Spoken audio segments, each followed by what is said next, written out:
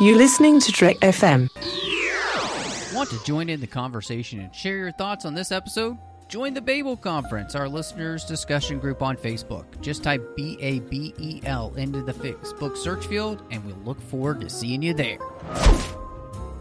This is Steve Sansweet of Rancho Obi-Wan, and you're listening to the 602 Club.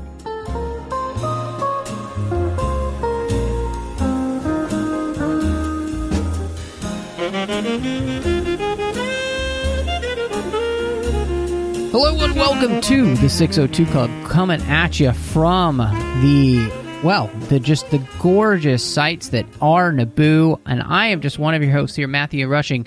Christy Morris is not here with me this week, but I have a great friend from the Ion Canon podcast here to talk about something really special, and I am just so excited to have back William Devereux. Hello, boys, Mr. Back. Oh, sorry, That's I thought right. we were on Naboo. That's right. I know. We had to do it. And, he makes an appearance in what we're going to talk about, so.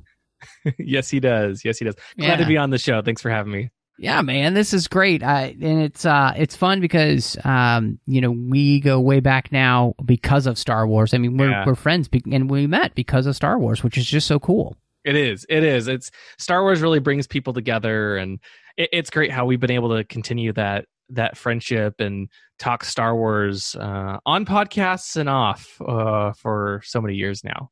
Yeah, I mean, we have a group of friends that we have legitimately, I think, been talking together pretty much every day. We say something to each other in our group chat called the Twi'leks of the Night, which is just a fantastic name.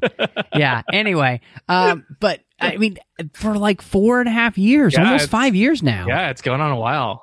Wow, it's hard to believe. Yeah. I know. It's so crazy. Well, thank you, DragonCon, for bringing us all together. We really appreciate it.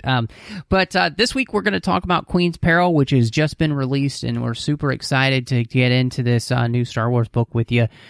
Before we do that, though, just want to say a huge thank you to everyone who's listening. You can find us wherever you get your podcasts. If you're on Apple Podcasts, please do hit us up with a star rating review. Let other people know what you think of the show and help them find the show.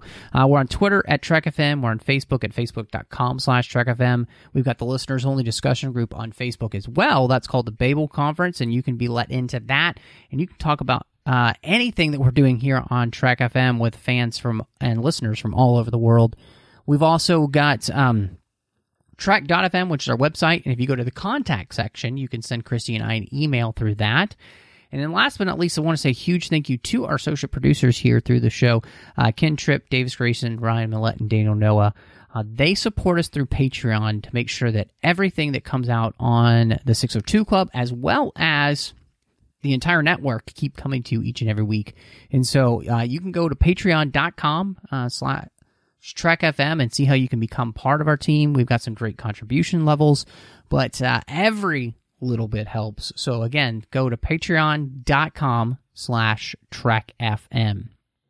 So, William, we have had one book already about Amidala, and that was called Queen's Shadow. And that book really focused on Padme as a senator. Mm-hmm. And kind of in between that time, between the Phantom Menace and Attack of the Clones. This book goes back to her beginning as queen. She just gets elected, and then it's her, first few months as queen. I guess even maybe first almost year, possibly, as queen, as she's really trying to find her footing. And I thought it was interesting that we kind of have this story about the new queen now instead of then. And so to me, that was real shock, actually, that this was going to be almost like going back in time. Yeah, it's kind of a prequel to a prequel in some ways. I think Queen's Shadow was interesting because you got to understand a little bit more about how Padme was dealing with the transition from being a queen to being a senator. And they're very different roles, and kind of how she and a little more about her relationship with her handmaidens and all that kind of stuff. But Queen's Peril takes us back to I think Queen's Shadow started right at when she was during the election of the new queen, if I remember correctly.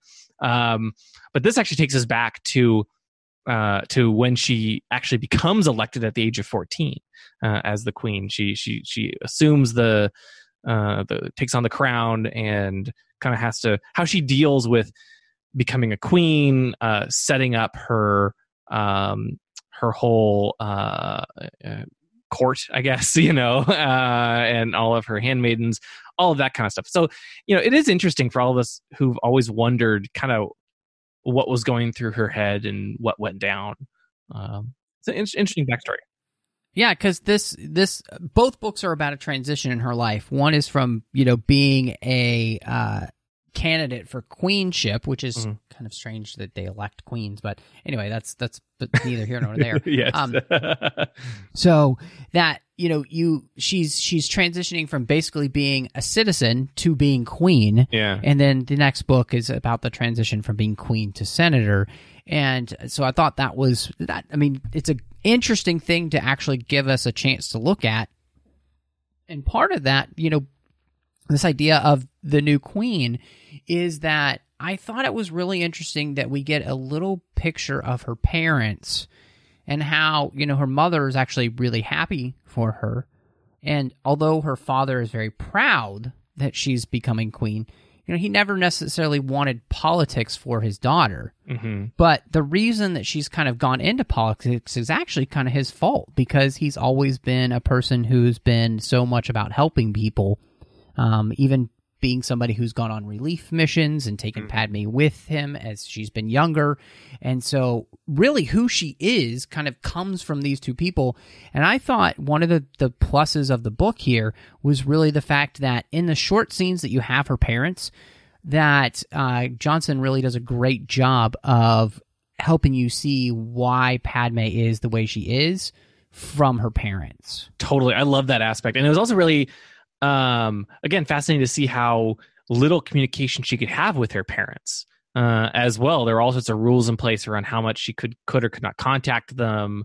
I think during the election, they obviously had to, they don't know Padme's real identity in the movie, right? We never really think about how we watch the Phantom Menace and you see Queen Amidala, and later it's revealed that she's Padme, and then in the later movies they just refer to her as Padme all the time. And we never really think about how, of course, it's her real name growing up, and when she was elected queen, she kind of had to hide her true identity. It's not like, here in the United States where, when you're campaigning, be like the president or some other elected office, everyone knows you, they know your backstory. She's trying to basically has to hide her backstory, hide who she is, and just purely go on her platform. And it's an interesting thing. I don't think we ever really, at least I never really considered that would be the case as a result of that big twist and that big secrecy. Right, because Amidala is her made-up name, basically, right, so that nobody knows who, her family is, so it allows them to have anonymity once they retire from being queen, right? So that they can kind of go back to some kind of normalcy, which is, again, like you said, completely different from, say, any of our presidents that are still alive, where, everybody knows who Bill Clinton and George W. Bush are. Yeah. So... Yeah, and even other countries or whatever, where they take on maybe a different name, it's always you still know their backstory, and it's a very interesting concept, that kind of dive into a bit more, and it makes it harder for Padme because she can't contact her parents as much either. I'm trying to remember now. She was talking about how she couldn't. I think it was during. Do you remember? It was during the campaign or after she was queen? She wasn't allowed to talk to them at all for a while. Right after, yeah, it's interesting because right after the campaign, she is able to, right after she gets elected, she's able to call them. Yeah. But she has a specific secure line that allows her to be able to contact her parents. Yeah. But it's not like it's something that she can do all the time. Right. Because it's a specific line that can only be reached, I think, from a specific place, so it's not like she gets to keep in constant contact with them. Yeah. It's just very, very interesting, especially for we have to remember that she's 14 in the book, and it's things we've known, Naboo elects young monarchs. Padme is the youngest, but they tend to elect younger monarchs, and they have to hide their whole history from the public. It's just again, a fascinating concept. Well, and that's it, that's a great transition because, part of this book, especially right at the beginning, is all about a new security team. Mm-hmm. And, Panaka is kind of paranoid. And so he's the one who actually comes up with this idea. And it's an idea that's been used before, but it's been a while since somebody's really instituted it. And he comes up with the idea as the handmaiden as the decoy when necessary. And it's Padme who really comes up with the idea of having more than one so that nobody would be able to suspect the difference ever. Mm-hmm. And so they kind of would be interchangeable and do even a better job, basically, of doing what Panaka suggests.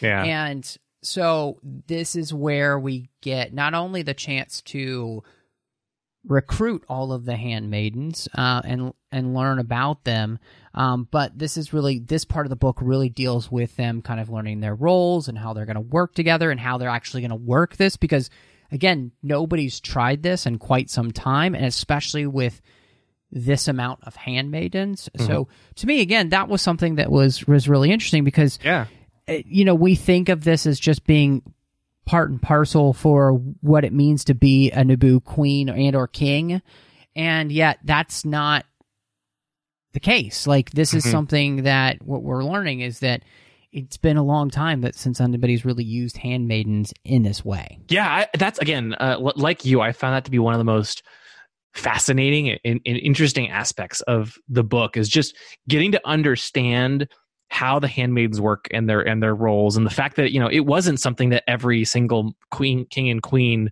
of Naboo has had going back generations. It's kind of a new and unique thing, and that makes a lot of sense. Again, that when you think back on it, and you really start to think critically about it. Of course, they couldn't have it where every time one of the handmaidens is actually you never really know, is one of the handmaidens actually a decoy. If it was a public, a common this one's a decoy, right? If it was a common thing, like the decoy, actually the ruse wouldn't work. And so if you think about it critically, then of course you have to arrive at that conclusion. But it's something that, again, hadn't really thought about, and is a really neat aspect, and shows kind of Panaka and Padme's foresight in some ways. Now, on the flip side, it almost seemed a little too convenient that Panaka was like, "Oh, I'm really worried about this," and then next thing you know, like, the planet's invaded and they actually need it. But again, makes sense. I liked it, and I really liked getting to understand the handmaidens and their roles a bit more. Personally, like, I've always there's a couple handmaidens, and the rest I can't keep their names straight. It's hard to keep their faces straight, and probably my favorite moment in the book. So basically, they're doing your job, is what you're saying. Yes, and that's my favorite moment in the book was when they actually picked names that were similar to Padme's, so that no one would be able to keep their names straight. And I'm like, oh, that's so perfect, because that's exactly what happens. I can never remember their names. That's why they're Slippy, Padme Slinky, and Swappy, Slippy, Samsonite. I was way off. Exactly. So I really like that aspect, and I like to get to understand a bit more about, like, what do they all do for Padme? You see all these handmaidens walking around. What's their purpose? What's their job? Do they just sit there and nod and follow her around everywhere? No, they actually do have individual purposes. It's really interesting, Yeah, I think one of the things the book does too, and this has been really popular in the Disney lit, which is interludes, and we have these little interludes of Panaka approaching the different girls he thinks would be good as handmaidens and kind of getting an understanding of where they come from. So that's definitely pretty interesting. It gives a little bit, like you said, more of their backstory that leads into the things that they end up doing for Padme, whether it's, they're the ones who are basically the costumer, that helps come up with the way that her dresses function and her headpieces function and all those kind of things. The one who's really good at tech.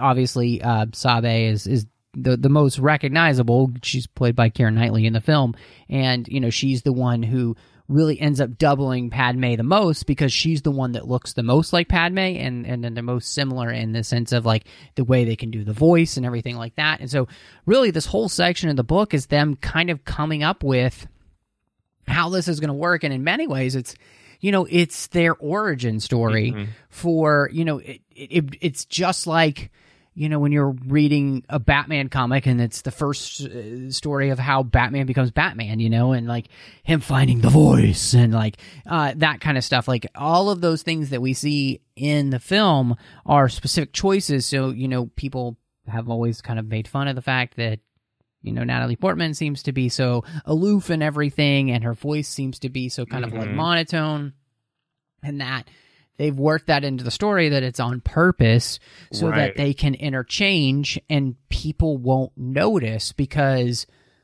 there isn't a lot of nuance to be picking up on between them. That's another great little call out about the book is that, you know, again, the movements, the voice, they designed Queen Amidala's entire persona around something that they could all mimic and play a part of.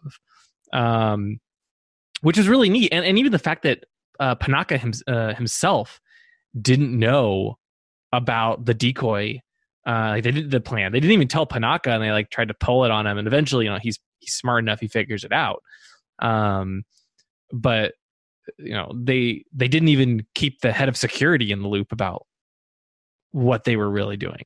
Yeah, and that's something that, you know, kind of becomes a frustration for Panaka is that these girls are kind of doing things without kind of keeping him fully in the loop. But in some ways, they think to themselves that this is really part of the reason, you know, for that. The reason for having these handmaidens is one of the ways to keep her safe in the utmost. And so, you know, that is really fascinating. And I think this is one of the parts of the book. Again, I think the beginning of this book is really strong in all of these areas because it's really accentuating all of these things that we haven't known about. And it's interesting. Yeah. And I think on top of that, you know, we had a new queen, a new security team, and now we kind of have a new direction because Naboo's previous queen was a bit of an isolationist, and I would say a bit of a jingoist, and created some problems for Naboo, who now is in need of help from the other planets in their system because they've had a bad harvest. And so one of the things that Johnson does in the book is that she kind of ties this idea of trade, the isolationism of Naboo that they're trying to come out of because of Padme, and their actual need for help. She ties all that into the idea of what Palpatine is doing as Sidious with his trade disputes that he's stoking the fires of and secretly pushing, as Padme herself is actually trying to chart a brand new course for Naboo and make them more friendly to the other planets in their system and actually make them somebody that other planets might, you know, look to and want to trade. And so I thought this was really a great part of the book because, again, as you mentioned earlier, this kind of being a prequel to a prequel, this really seems to be setting the stage then for the why of all of these trade disputes, the reason, you know, Naboo is chosen. I mean, and it's not just Sidious, although he seems to have a lot to do with all of this, but there's been other things that have been kind of putting Naboo maybe in a bad light, you know, in its own system. And so that all of that stuff I thought was really strong. Totally agree. I loved how it tied into Phantom Menace, and actually I was surprised that they went as far into the Phantom Menace as they did. I expected it to be a pure prequel, and it runs all the way through the end of the Phantom Menace, and we get to see the movie from a different point of view. In some ways, in some cases, in other cases, it's the, you know, same point of view. And we get to kind of find out a little more of what's happening on Naboo during the time. And I liked how all of that stuff was weaved in, and it kind of made the plot, like the why was Naboo so susceptible? It wasn't just that they were, you know, like sure they were blocking their resources, but we actually find out that they didn't have enough food anyway, and their stores were low, and so that's why the blockade was extra painful for them. Well, and yeah, because one of the things that Padme does is that to chart this new course for Naboo she holds a conference for the planets in her system to kind of bring the heads of state there to begin opening up a dialogue, to begin having these conversations and basically to try and create a more friendly environment for Naboo with these other planets. But basically, in many ways, opening Naboo back up and helping people see that, they're not the stick in the muds that they've kind of made themselves out to be, over the reign of the previous queen, and that they don't think of themselves as better than others, which, again, that kind of ties into what we hear, the Gungans say about the Naboobians or the Nubies or the newbies. We'll call them the newbies. So, I just think that's really interesting as well. So you're creating this conference that allows her to be able to truly bring Naboo in a new direction. Yeah, no, it's, again, all of that stuff. It was fascinating just to see more of like what was Padme's agenda as queen. What was she trying to do? How was she trying to, move Naboo forward? A lot of that stuff we didn't necessarily know beforehand, and I really appreciated getting that kind of behind the scenes. And I totally agree. I think that's where the first half of the book is strongest. That's why the first half of the book is strongest. I did find that probably the biggest, occasionally it seemed like the handmaidens especially were maybe a little too smart for being 14 or younger. Now again, like Padme is a girl who's 14 and was elected queen, so she's got to have some level of intelligence there, more than your average 14-year-old. And I know the people in Naboo elect younger queens, but I think that was the one thing that, like, I felt like the handmaidens were maybe a little too smart for their age at times. But again, it's been a long time since I was 14, or let alone, and never been a 14-year-old girl, so who knows? I can't speak for it. Well, so I'm glad you brought that up, because so it's at this section of the book that I'll admit I feel like the book begins to go off the rails, because we get these great scenes of them having this conference and everything, and then Sabe begins to kind of have a relationship and a flirtation with one of the leaders from one of the other planets.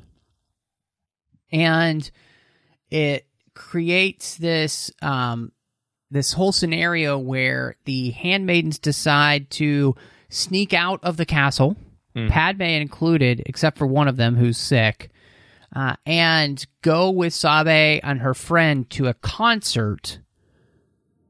And it's at this moment, like, I get we're trying to make them feel like real people and that they are 14-year-old girls. But I also felt like this was a moment where we kind of showed maybe the ludicrousy of having a 14-year-old as the head of your planet. Because, as we see in The Phantom Menace, Padme is really smart. She's commanding. She's the one who comes up with the plan to help save her planet all by herself. Like, she seems to be very capable. She seems much older than her years. And I felt like this really actually hurt that, because as you were talking about, they come off as smarter than in most cases. They're coming up with these plans. You're like, wow, right. For like being 14, like that's a pretty smart plan. Right. And sometimes it felt too smart for their age. Yes. Again, knowing that the people in Naboo tend to be, have these big roles at a younger age. So I can suspend disbelief for that type of thing. And we see Padme being incredibly smart in the movies. So it's like, obviously just her makes total sense. Is it everyone a little harder to believe, but that's fine. But then there's these moments where it's like very clearly, there's like some moments where they're very clearly making like really unwise decisions. That it kind of, I don't know. It's almost like it swings wildly between either like way too smart for their own good or way too, maybe not thinking with their heads for their own good. Yeah. Which again, I mean, it smells like team spirit. It just smells like Teen Spirit, you know? That's really the problem here is that, like you said, like we swing the pendulum goes from them being geniuses to being like full on as teenage girl as you can get. And so I think that's really kind of where my problems really start with the book. And I will say that I don't think the book ever finds its footing after that. And I want to talk about that in a minute. But before we do that and get to that section, I thought that them setting the stage for the milieu of the galaxy right before the Phantom Menace was really strong because not only does Johnson add what's going on in Naboo, but she gives you some scenes with what Sidious and Palpatine are doing, you know? That duality in the way they're using the Senate and the way they're using the Trade Federation. I thought that was really fascinating. I love that she even touched on Qui-Gon's awareness and having, like, Obi-Wan read, like, Senate transcripts about these trade disputes because he senses something's going on. I thought that stuff was really strong. And so, as a prequel to a prequel, I thought that she was doing a really good job. Totally, yeah. And I think I'm kind of of two minds about those brief chapters from the different point of view of some of the other characters because I love seeing them as a fan, and I think they add to the Phantom Menace. We get to see point of views of Obi-Wan and Maul and Jar Jar Binks and Anakin and Sidious, right? All these and they're very brief chapters in between every couple chapters or so. We'll get a very brief, couple pages from them, or a couple paragraphs. And I thought that was interesting. But by the same token, they kind of came out of nowhere. Like, this is really Padme's story, and then all of a sudden we're like, oh, with this other famous character, and then that's it. We never see him again. And so I don't know. Like as a prequel to the Phantom Menace, I think it does a decent job. I think a book like Plagueis probably did better in that respect, and that it's able to like weave together, the different what else is going on in the galaxy. But this is what is happening on Naboo for a book that's specifically talking about Naboo. I thought it did well. And again, I love the point of views of the different characters. It just seemed like it kind of was like very random, just thrown in here because you know who they are and you're going to be excited, and it's interesting. It's an interesting backstory, but I almost wonder, like, is it the right story to put those in? I don't know. Yeah, I think that's a really good point. I honestly completely agree with you. I think as much as I kind of enjoyed it, I also felt like it does seem to take away from the focus of the book, which should be just Padme. And, and what's, I think, going on with her as becoming queen, like, right, and her transition into really becoming the queen that we would see in the Phantom Menace. And so, you mentioned earlier, I thought it was so smart. You said we see the Phantom Menace from a different point of view.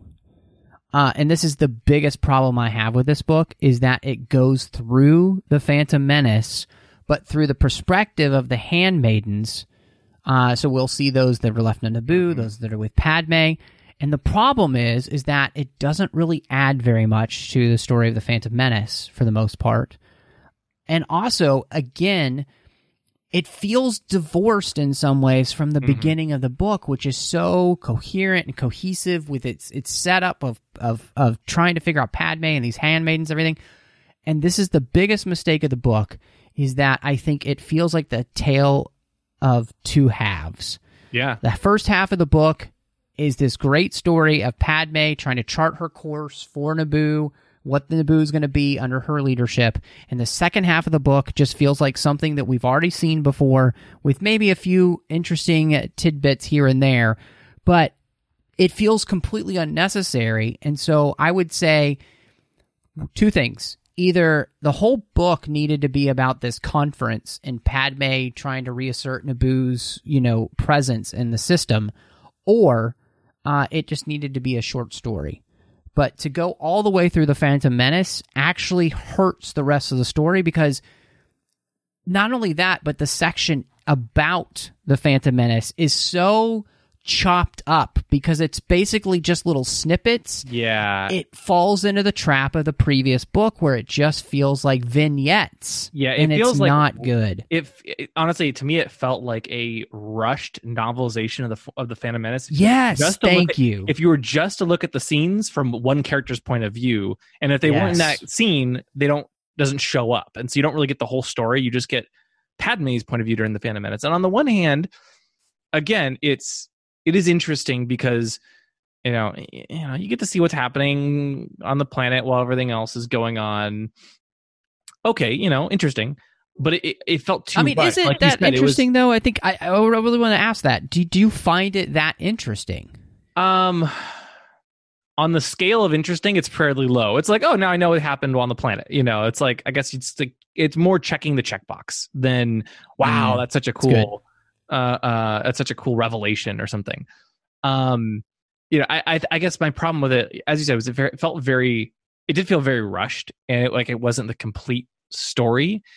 I suspect that they felt they needed to tell the story of the Phantom Menace in order to, complete the story arc of the handmaidens and the disguise, right? Because I don't think they wanted to set up the whole decoy thing and then not really pay it off, right? And see, later. I agree with you. I think that's exactly why they do it. But I also think that and I kind of hate to say this, but I think it's the lazy way to do it. I think what you do is you make the story of the conference, again, much bigger, and you make that be the place where you really have to learn this. So then it's not that the Phantom Menace is the first time they're really trying to pull all this off. It's actually that they had been able to do this beforehand, right. So it explains why they're able to do it so well in the Phantom Menace. Right. Because obviously, in the Phantom Menace, they seem to pull it off like they've been doing it for years. Right. And I did like how at the conference they did, we got to see a little bit of that, and that tension of like, oh my gosh, can they, in the Phantom Menace, we don't know that she's a decoy until it's revealed near the end of the movie. Right. But in this, we actually know that there's a decoy and there's a swap happening. We get to see the behind the scenes of like how they quickly manage the swap. There's the tension of like, can they make it back to the room in time so that, the plan isn't spoiled? Like that part was cool. And you're totally right. Like I feel like if they'd spent more time on that and kind of set up how it goes into the Phantom Menace, I feel like it would have been a stronger book overall. Yeah. I mean, and legitimately the last half of the book really is just kind of this retelling of the Phantom Menace, which, again, you're not adding enough for me to really care about reliving the Phantom Menace other than me just going to rewatch the movie. Or just, I might as well read the novelization of it, I don't think that you're really doing yourself a service. And the problem is that I felt like the first half of the book was pretty strong. It goes off the rails halfway through the conference, and then it never finds itself again because it's too worried about tying into the Phantom Menace. But then again, like, legitimately, it's just these quick vignettes. I mean, there will even be this, like, one sentence of, like, Anakin thinking to himself, I really like flying. I really, really like flying. And it's just like, yeah. It doesn't work. It just doesn't work. And part of that is that the Phantom Menace itself does such a better job of telling most of this story, obviously, because it's the movie. Right, right. And I think, again, I didn't feel like the promise of the beginning of the book really paid off through the Phantom Menace in the way that I wanted, because it just feels so quick and chopped up, and that just frustrated me because I thought that the setup at the beginning was pretty strong. In fact, we were talking about it, and I was reading, and I was like about a third of the book in, and I was like, man, this is way better than the first book, and in many ways, I would say this is better than the first book in many senses. But that last, literally half of the book, it was just like, well, at least the first half was better. Yeah. It kind of, it's interesting because they they rely on you knowing the Phantom Menace, which again, I would hope most Star Wars fans probably know, but you never know. They do rely on you knowing the Phantom Menace, but then they also make sure they kind of retell the Phantom Menace in order to bring that story full circle. And it does end up just feeling like, you're just kind of reading through it to get to the end versus the first half. You're like, oh, this is really interesting, really fascinating. I love seeing how Padme and Panaka are forming the team and how the handmaidens work and how they're setting things up. I thought that was so much more compelling just because it was a new story told in a really compelling way. So it's from that standpoint, it was it's kind of too bad. We do get again to see like some of the other characters that were in Queen's Shadow, like Merrick, Panaka, and Tonra, who we never actually see in the movie, but were in Queen's Shadow, and so they try to like work in those characters and say, oh no, see, they still were here during the Phantom Menace and that sort of thing. I mean, it. I guess it kind of comes down to, and I'm wondering what you think. What would you rate Queen's Peril? That's tough. I almost feel like it's too bad because the first half was so good. The second half was just it was. I wouldn't say it was bad. It was just not great, and unfortunately, that means it doesn't really deliver on the setup in the first half of the book. But I really enjoyed the first half. I don't know. Maybe like 6.5 out of 10 or something. I don't know. Like, it was decent. It was an enjoyable story.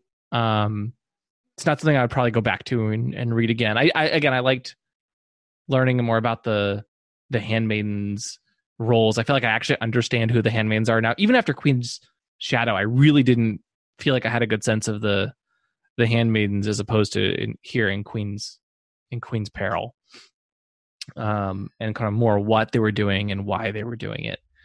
So from that standpoint, also I'm Team Panaka for sure, not Team Typho. Like, come on, Panaka's way better than Captain Typho. Well, I don't know, because Panaka becomes the Imperial Overlord of Naboo once which is the takes over. Most annoying thing. Panaka would never do that. I'm just saying, apparently he likes being in power. So, I was we're very pretty close when I read that. Thank you so much, Aftermath. Come on, Panaka, really? Geez. Imperial Governor, Moff. Turd. Anyway, okay, so I'm actually very close to where you are, and I think you said it the best. The first half of the book is good, and the second half is just not great. And so, to me, that equals it's a 5 out of 10. Like, it really is legitimately half a good book. And then the other half just is... And so, I come to, again, this either needed to just be a short story novella or like an ebook, or somebody needed to come in as an editor and be like, you know what? Let's not go through the Phantom Menace, and let's just make the Queen's Peril something that we didn't know about before. And I think that's a much better idea, and it makes for a much stronger story. And you can still do all the sage setting for the Phantom Menace like that was being done. Without explicitly saying it. Without explicitly getting, I'll just be honest, boring midway through the book, where, you're just reliving things that you already know. So, and from a slightly different point of view, but not a point of view that truly is making me interested to continue to read. So, it's okay. Not all Star Wars books are going to be winners. And, this one didn't sit well with me, but I'm really interested to see what other people think. So hit us up, on social media, or over on the Babel Conference. Let us know what you think. And William, it was so much fun though to be able to talk with you about another Star Wars thing, because I was thinking about this last year. Last year, I came up and hung out at your place, and I think we sat at this burger joint for like 3 hours, right? Just talking about Star Wars as we ate burgers and drank beer. It was great. But I remember that. It was a lot of fun. It's so good. So hopefully we'll get to do that again soon. But if anybody wants to check out what you've got going on or find you online, where can they find you? Yeah, so I'm on Twitter at Masterdevwi, MASTERDEVWI. And as I think you mentioned at the top of the show, I do a podcast called Ion Canon. You can find us at ioncanoncast.com and the StarWarsReport.com. And we review every episode of the Star Wars television shows, the movies, many of the books, and that kind of stuff. It's hard to keep up with everything, but we primarily focus on the television shows. Right now, we're going through our reviews of the Clone Wars season 7. I don't know about you, but I'm loving what we're getting. It's going to close out strong. It is. Yeah.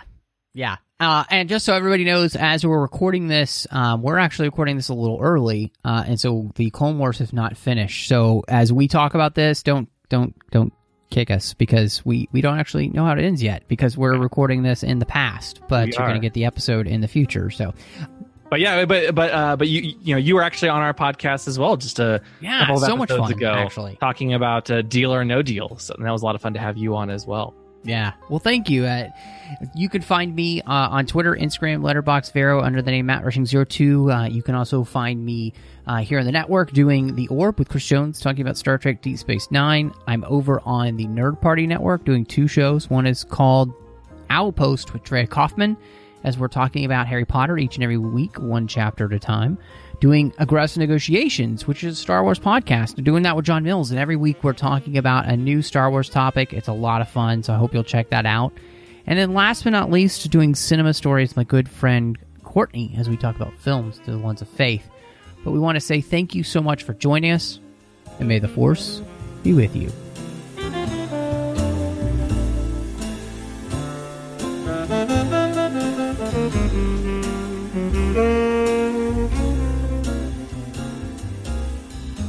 Thank you.